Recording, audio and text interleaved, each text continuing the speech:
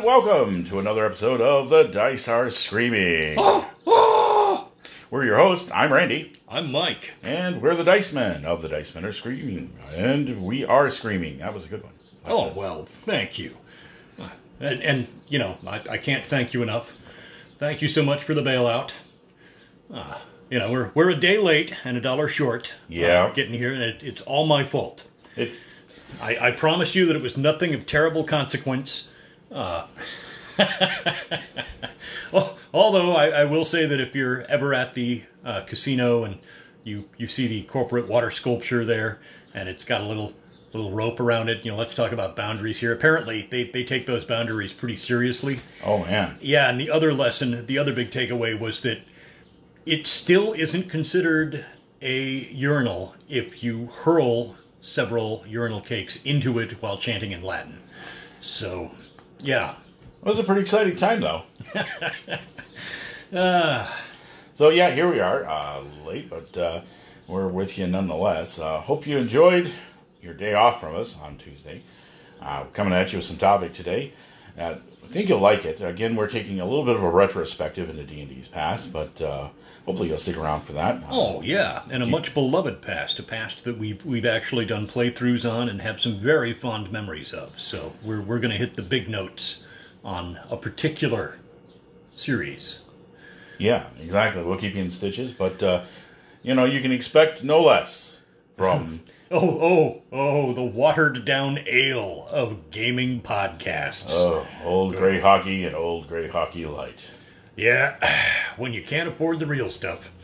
Yeah, watered-down light beer. Wow, you really know where to hit me where I live. Well, it's not the upturned mead mug. Yeah, that's true. Yeah, the worst mead of all is the mead you spilled. Yeah, shout out to a few of the peeps on Twitter who's been following me about doing some solo adventuring with Lone Wolf, doing the Fighting Fantasy, Joe Denver, and Jack Chalk, I think. I can't remember the other author's name, but... Jack Chalker? No, he wasn't. No. Yeah, they were... Lone Wolf, I'm going to get back into that. I've had a couple things keeping me away, and I did some Call of Cthulhu today. Headshots for the win. So, yeah, I'm going to think about doing a little post-by-post on those. So, let me know what you think on Twitter. And also to you, Joe Richter, you asked about Against the Flames solo adventure for Call of Cthulhu. Yeah, that's available as a free PDF download on Chaosium's site, so you can take advantage of that and have some fun with it. It's pretty good. Yeah, so here's a little bit of solo adventuring. When you have some downtime, it was a rainy day, and... Yeah, that lawn ain't going to mow itself, but... When you're missing the whole team and, you got some time and a friend. That's right. So, we're going to take a quick pause for our advertisers, and we're going to have a whole lot of topic and time to talk about it, so which it's well worth it, because it's a meaty one. So, we'll keep you in suspense for just a little bit longer, so stay with us. And we're back. So thanks for sticking around. Having to pay the bills there, do a little advertisement. But getting into the topic, and tonight we're going to talk about Dragonlance. Oh my goodness. And a fine topic it is, which this is one where, for once we can equally chime in. We've been through much of that campaign a long time ago as they were coming out module by module. We actually ran the whole thing a second time because we had to take so many breaks waiting for modules to come out. Yep. Which we got some good games of Paranoia and Call of Cthulhu in during those times. Oh, yeah. Lots of gap filler. lots of side games. Yeah, we even did some Star Trek, the role-playing game with that. Yeah, that's right. We did. And there was, Gamma World and many another side campaign. Yeah, that was good taste. But, yeah, Dragonlance. Okay, well, we're just going to throw it out there. Laura and Tracy Hickman came to TSR to work around 82, and they had an idea to start a module series focused around each of the 12 types of dragons. And this was kind of coinciding with TSR wanting to kind of get out of the limelight of being the satanic company that has demons and devils in it. And so they kind of came up with a unique concept of just putting dragons at the apex of good and evil.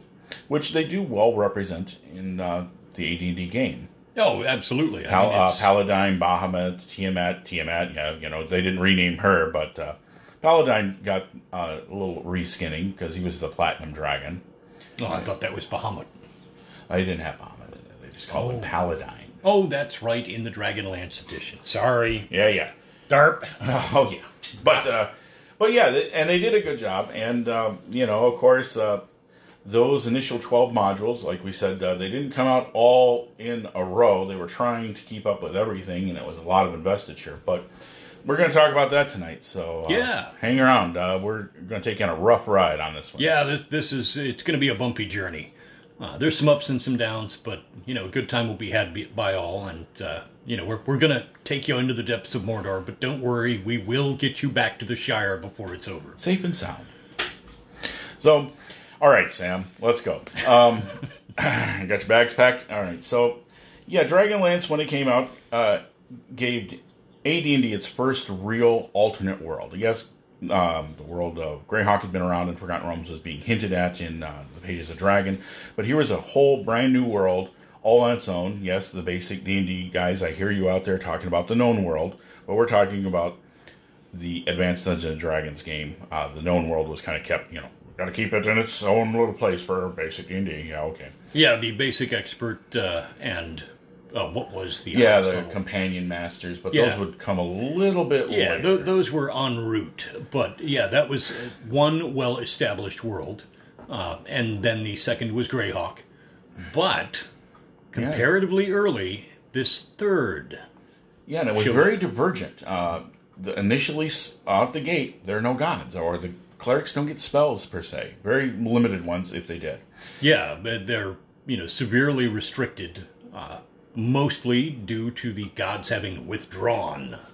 Yep, and the twin cataclysms and all that. The proper worship of them has largely been forgotten, so the keys to unlock clerical spellcasting are absent. Yep, and you start the game playing as the heroes of the Lance, or as it would later be known, playing Tanis and Flint, Caramon and Raceland, Sturm. Yeah, all the classics. Gold Moon and Riverwind. And, of course, who can't forget that Kender? I tried to forget him. Yeah, we all tried to forget him, because they were basically licensed to steal. Yeah, born to steal your crap. Yeah. I can't help it. Yeah, okay, sure. Tasselhoff, but... Just being like the character in the books. But a nice, well-made and crafted... That's why my plate mail is in your backpack. He stole it right from you. I took it off 5 minutes. That's all I wanted. I just wanted to... use the restroom. Come back and my armor's gone. No, that was one of the less enjoyable things. But the books. Well, yeah, the characters were nicely created, and at first they were just presented in the first 3 modules. I can't Crom cursed me for a fool, but I did not fully memorize the exact release dates of them. But the first 3 came out, I think, in that summer of '84, and they then coincided with the Dragons of Autumn Twilight, TSR's really first novel that they put out there. And it was written by Tracy Hickman and Margaret Weiss, who they co-wrote the series with some inputs from other people around TSR from their initial play of the first 3 or 4 modules. But then it kind of took a life of its own with almost like a movie. You had all the TSR artists in the bullpen creating stuff, and what did you say? Scale mail never looked so good? Oh, yeah. Look, I mean, it's worth mentioning that in Dragonlance, so many occasions involved fighting opponents that ultimately led to you acquiring draconic scale mail. And frankly, the artistic representations of like a mixture of scale and plate were beautiful. They were incredibly well rendered. And it kind of resurrected that armor. I mean, it's that middle ground between chainmail and studded leather. It was never really that popular. All of a sudden, it was looking pretty sharp. Yeah, and you had a great cast of characters to start off with, so it was an enjoyable series. And then the novels came out, and they were quite the read. Now, they came out in the 3. What were the names? let's see, Dragons of Autumn Twilight is easy to remember, but there was something of the winter, and then summer, glory. Yeah, basically a trilogy.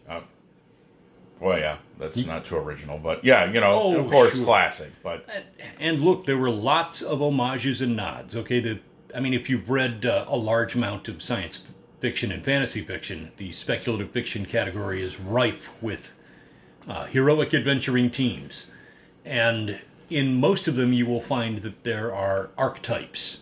Whether it's Aragorn over there doing his ranger thing, and Boromir, really more the straight line fighter, and pragmatist, lured down the path to darkness. There's usually somebody who is a magician, generally one that is really good at it, or one that is a rank apprentice. They covered all of the big bases, the classic healer, rogue, warrior. Well, yeah, they did that, but they invented new things. I was just talking about the trilogy as being, there was another book with a trilogy. Well, and I know that the characters may have seemed like stock inclusions, like just. Oh, I would beg like to differ. Now, we got a lot of mileage out of Raceland. I mean, boy, there's still people, emo mage. I want to be red robes, but actually I want to be a black magician and blow everything up with fireballs and resurrect the dead. Okay. But Raceland, very cool. And also the take on the test of mages. Long before the Dark Sith were a thing, Yeah, well, and, the test of the mages was unique. Also the Slamnic Knights, upholders of the law and justice of the gods. And during the course of the modules, you bring the gods back. And you also restore the Slamnic Order of the Knights, kind of a little Star Wars Jedi kind of thing going on there. And get the Dragonlances forged and start fighting back against these hordes of dragons. And flying citadels and a guy in dark plate mail. Yeah, they borrowed from a great deal of stuff. And if it did seem a little hackneyed or troped, so much the better. But who doesn't? Borrow, it's especially hackneyed and steal now, Well, yes. But at the time, somebody had finally taken a spin, and a lot of the things that we take for granted now were comparatively fresh at the time. They just hadn't been overdone to the same degree that they are now.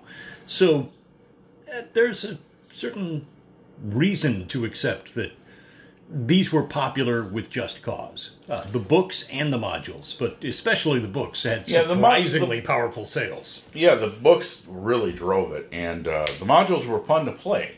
I mean, because... especially the early ones. The first 6 or 8 were fantastic. Yeah, the maps in those were just awesome. The ruins of Zathoth, as I recall, with the Gully Dwarves in there, and having to sneak around all the Draconian armies in the second one. Man, that was some good stuff, especially when you're playing Stern Brightblade. Oh, boy. Yeah, he, not exactly Mr. Subtlety. No, but hey, I love the hell out of that character. But discretion is the better part of battle. I just hated when I read in the books that he died, and I'm like... And, Mike had to, pick me up off the floor breathing from an oxygen mask. It's okay, Randy, you can still play Stern. Yeah. You did, create your own story. And I'm like, hey, thanks a lot, man. Yeah, write your own ending here, man. I did. You don't have to bite the dust. Well, when we got to Tiamat, I did, but that's all right. Well, yeah, but what a way to go. Okay, I mean, if you're going to go, that is totally the way to go. Yeah, so, but the books told the story from just not a gaming perspective, but from an actual story. And this opened up a whole slew of new avenues for TSR. And I would gain to say that besides just the strength of the Dragonlance setting in Kryn alone, that the novelization spurred TSR into new avenues of sales, which would, of course, support gaming as a whole. Now, some people can disagree with me, and there's some sharp criticisms out there about that TSR having its own brand led to subpar authors having access to audiences well beyond their range. All right, I'm generally against griping on the internet, hindsight being 20/20 and all that, like the backseat, the Monday morning quarterback. Mm-hmm. I'm generally against that. I gotta say, there's some truth to that. There was a flood of books that came out. but it's not just true of the D&D genre. At that time period, we saw the birth of the, genre. Franchise. Yeah, the franchise book industry where... Yeah. And look, it's done in a lot of fields outside of D&D. Okay, the Star Trek, the Star Wars, BattleTech, what have you. Anything and everything got its franchise treatment. And it's a two-edged sword. You're going to get some authors who, frankly, aren't that great. And you're also going to get some artists who come in there and this is their magnum opus. This is their opening.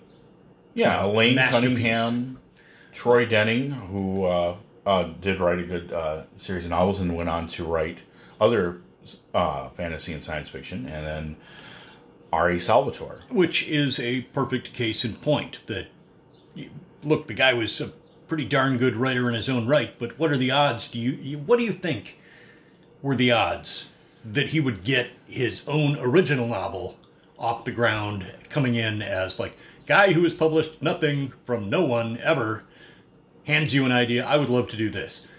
You get laughed out of the room, and that was just the way of the world. However, he showed up, displayed his chops with D&D module, or D&D tales. Forgotten Realms, yeah. In the Forgotten Realms setting.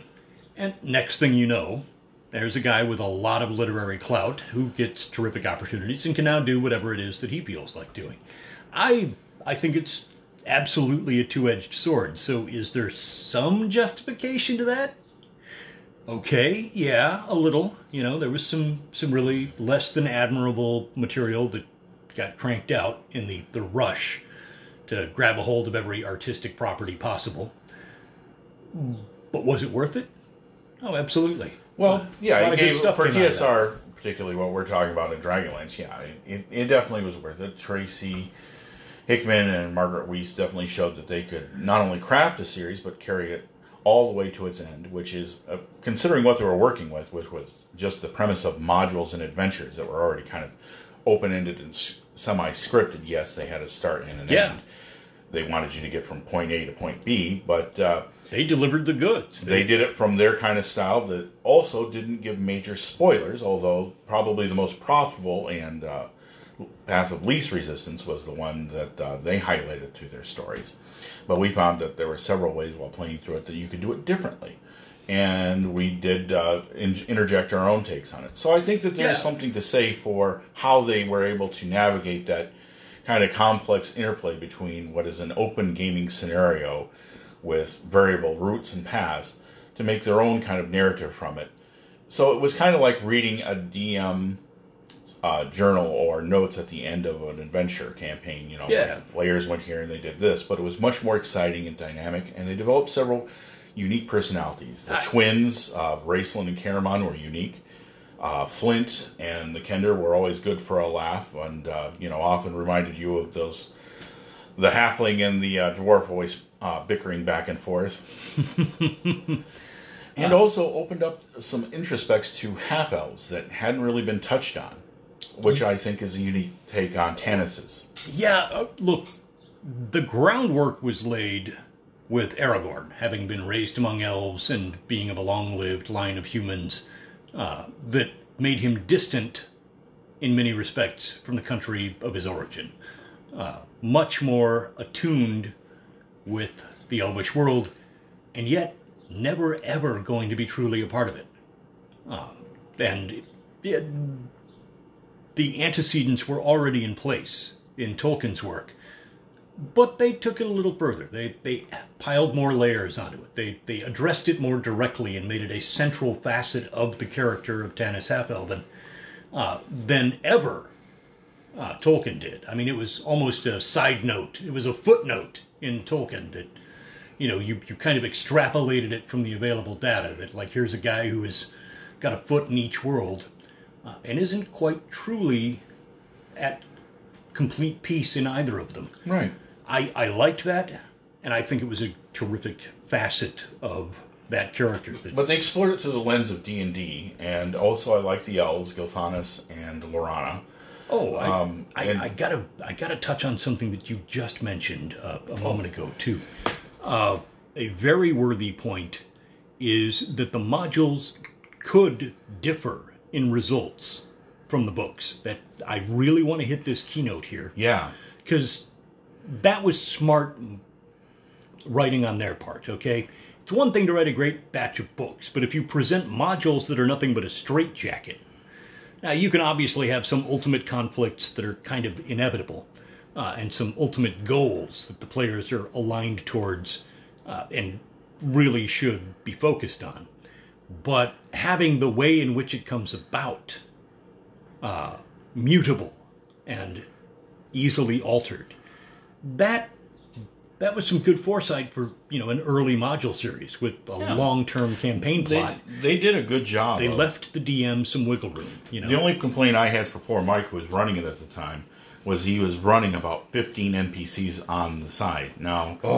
But he was very adept at switching them in and out, and also what it allowed us to do was split the party up into subgroups, and run other characters while others run their main characters. Yeah, everybody had 2 characters, a primary and a secondary, and then I only had to pick up the slack 3 or 4. Right, and we would play different sessions. But master, that he was at juggling various characters. But the other part is that after the modules released, the novels were successful, as we've covered this.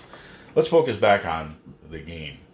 The campaign was well structured to play after the War of the Lands, to explore new facets. And there was so much new stuff in there. Like, for instance, you didn't have a whole lot of outsiders. Now, they did kind of have some type of outsider, but it wasn't your standard demon and devil. Dragons were acting on the behalf of that for the most part. But there were other things that were mysterious and new, like the Draconians, the armies of the dragons. And let's not put too fine a point on it.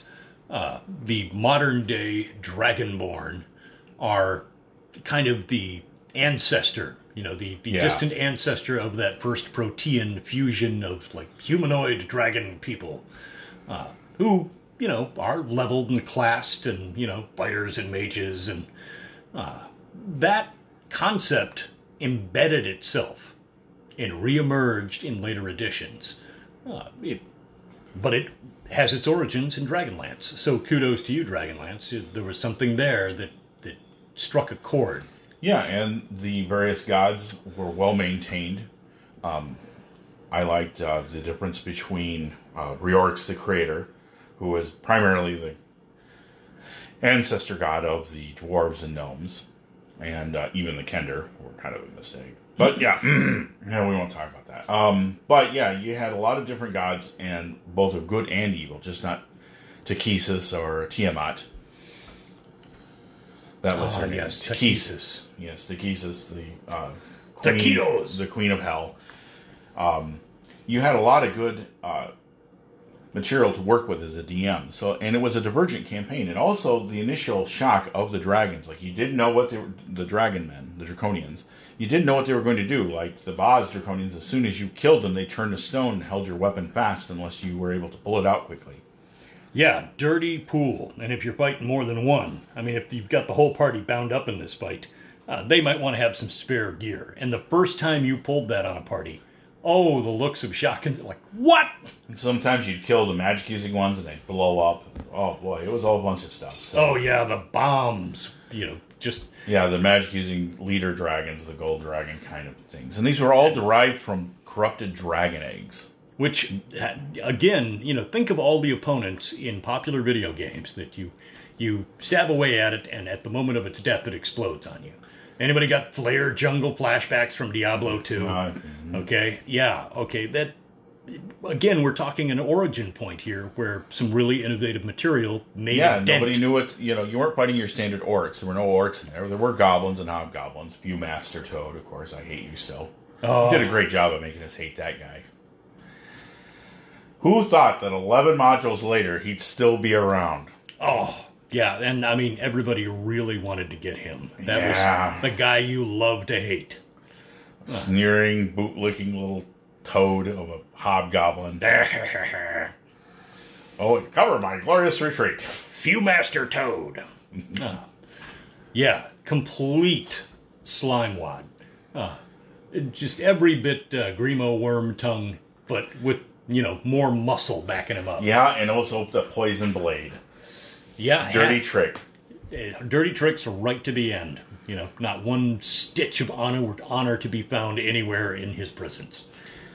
So they had some good characters, but the world itself was well developed and really lent itself to long-term campaign play, with the Islamic Knights having to come out and reestablish order and keep the peace of the gods and all that, and the new clerics of the not new gods, but the returned gods.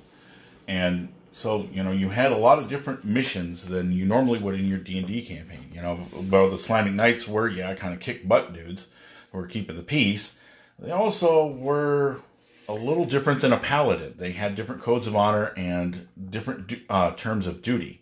Yeah, they more closely resembled the classical knighthoods of ancient Europe, in the sense that while there were loosely agreed upon standards of conduct that affected all, the specific interests, the spheres of influence that were appropriate to their order differed fairly radically, and that they each had a role, whether it was the Knights of the Rose or what have you. My favorite one. Yeah, the point was that much like those classical knightly orders, they had obligations beyond themselves.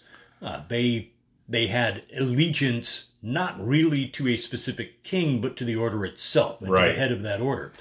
And the upholding of those vows that they had made were absolutely essential to their status. Yeah, and that's why they didn't have paladins in it. But the Dragonlance hardcover would come out in ~87 and give us a full treatment of the world and a glimpse within. And, of course, second edition would also, with the excellent Dragonlance box set for second edition, would really catapult it into its full scope. Unfortunately, Hickman and Weiss would leave TSR under some less than savory circumstances. They wanted to do a new novelization, the Dark Sword trilogy, and TSR wanted them to keep doing Dragonlance, and they kind of felt it like, hey, it's time to move on. But, it did come back with their Sovereign Stone press when Wizards of the Coast reacquired their... in due time, TSR, they gave them a license to publish Dragonlance under their Sovereign Stone game. And, there's Hickman and Weiss are still out there getting stronger every day. Yes. Still publishing. And Dragonlance is one of my favorites because I just like the world on its basis that it was alternative. It was something different. I got to go off on a little something here, which was, there are some critiques that are pretty legitimate of the novel era, the publishing house era of TSR. And I admit I'm in that camp. I'm a little curmudgeonly about it because it was like a license to print money at the beginning. Okay, they had some great moments where they struck the big one. It's the 49ers, the gold rush. Oh, north to Alaska. Go north, the rush is on. And they just went nuts. I don't honestly blame them for that, because if you're having like a niche market moment where you're trying to make sales and you would like to be selling a little more, and it's difficult to break into other markets, and then all of a sudden you get this publishing house thing and it goes nuts, and it just really fills the coffers, and for the first time in a while nobody's worried about money. There's a kind of natural logic that takes hold where you go, well, let's do what worked. And they stuck with it. The fatal flaw in that thinking was forgetting that you're a game company first. And you're a game company that successfully published some books. Good for you. Okay, that's terrific. 100% supportive of that. But there started to be a little bit of drift where it wandered into, we're a book publishing company that also does some games on the side. Once that kind of mentality took hold, the amount of emphasis and dedication given to the game makers started to wane a little bit. And at the same time that waned, so did the company. It was a critical mission fail. They had a mission creep moment where, they spread their wings a little too far, tried to soar up to the sun, and Icarus-like, their wings melted and down they came. So, yeah, it didn't work out so great in the end. I accept people's criticisms on those grounds because I happen to share that. I think Yeah, that but was... when the second edition came, Dragonlance seemed to be rightly made for it. It wasn't that big of a transition. No. The mages were up 3 orders: the white, the red, and the black robes, of course. And they were all tied to the moons. There's like 7 moons or something around. Oh my God, so many moons. Oh yeah. I've never been mooned so much in my life. And so you had to kind of keep track of them to see which one was ascendant, because that order became, a little bit more powerful. Yeah, you might as well have an astrolabe right beside your DM screen. Yeah, man. Last time I was mooned that much, I was at a nudist colony. You got what you asked for when you got in there. So, but I like that. I also like that the scope of the adventure still was pretty much classic Dungeons and Dragons: kick down the door, take treasure. But there were so many new things to do, and it was the first real glimpse we got of the power of imagination outside of just the scope of the rules, where you could really take hold and make it your own. And so Kryn was unique in that it broke down barriers, I thought. And I also would dare say that with the advent of other campaigns that were divergent of the rules, say like Dark Sun, which we'll be covering again. We will touch upon Dark Sun one of these days. It was shown that the D&D game system was versatile enough to hold more than just the basic tenets of what was in the monster manual. Oh, and absolutely. You didn't have to adhere to classic lore or whatever you want to call the mismatch of AD&D cosmology or the planar theories. And, there's a lot to be said for how Dragonlance and Kryn itself treated the player characters as heroes, putting you right in the center of action rather than murder hobos expecting to do sort of well by delving into holes. And you were given a little bit more epic quests. And I think that's an important part of that era from the Satanic Panic that we've covered earlier, that was what they were trying to highlight. And I think Tracy Hickman did a real good job of trying to promote that. Yeah, bringing about an era of epic adventure. The stuff that has the kind of narrative you would expect in a movie or in a classic novel, and bringing that to the table to a greater degree. I'm not saying it was absent, okay? It was there, depending on whose table you were playing at. But, there were a lot of tables where it was pretty murder hobo-y right at the outset. Well, we were playing like 6-7 years, We had some idea of how to do this stuff. I mean, we watched movies, but... Well, and I think we were uniquely lucky to run across the group of people that we did at the exact moment we did. Yep. Mr. Allday, and... Jeremy Weedig as Tasselhoff Barefoot. Steve Nash. Mm-hmm. Dave Brandt later on. And let's not forget Mr. Bunny. It's Caramon, the ox. And that chemistry where people kind of had the same picture in the head of where they wanted this campaign to go. Having a group of players who gets it. We were aiming for that epic gameplay instead of the murder hobo-y way ahead of the curve, long before that was the popular narrative. And it really flowed and connected really well. Not every first gaming experience was like that. No. And I had to learn that years later. Like, what? Oh my gosh. Wow. Some of you, if it had been like that when I first played, I probably would have quit. Mm-hmm. I felt bad for people. But hey, you know what? I've come far enough to realize that like every gaming experience is relatively, equal on its own merits. Right. Did you have a good time? You won. That's all there was to it.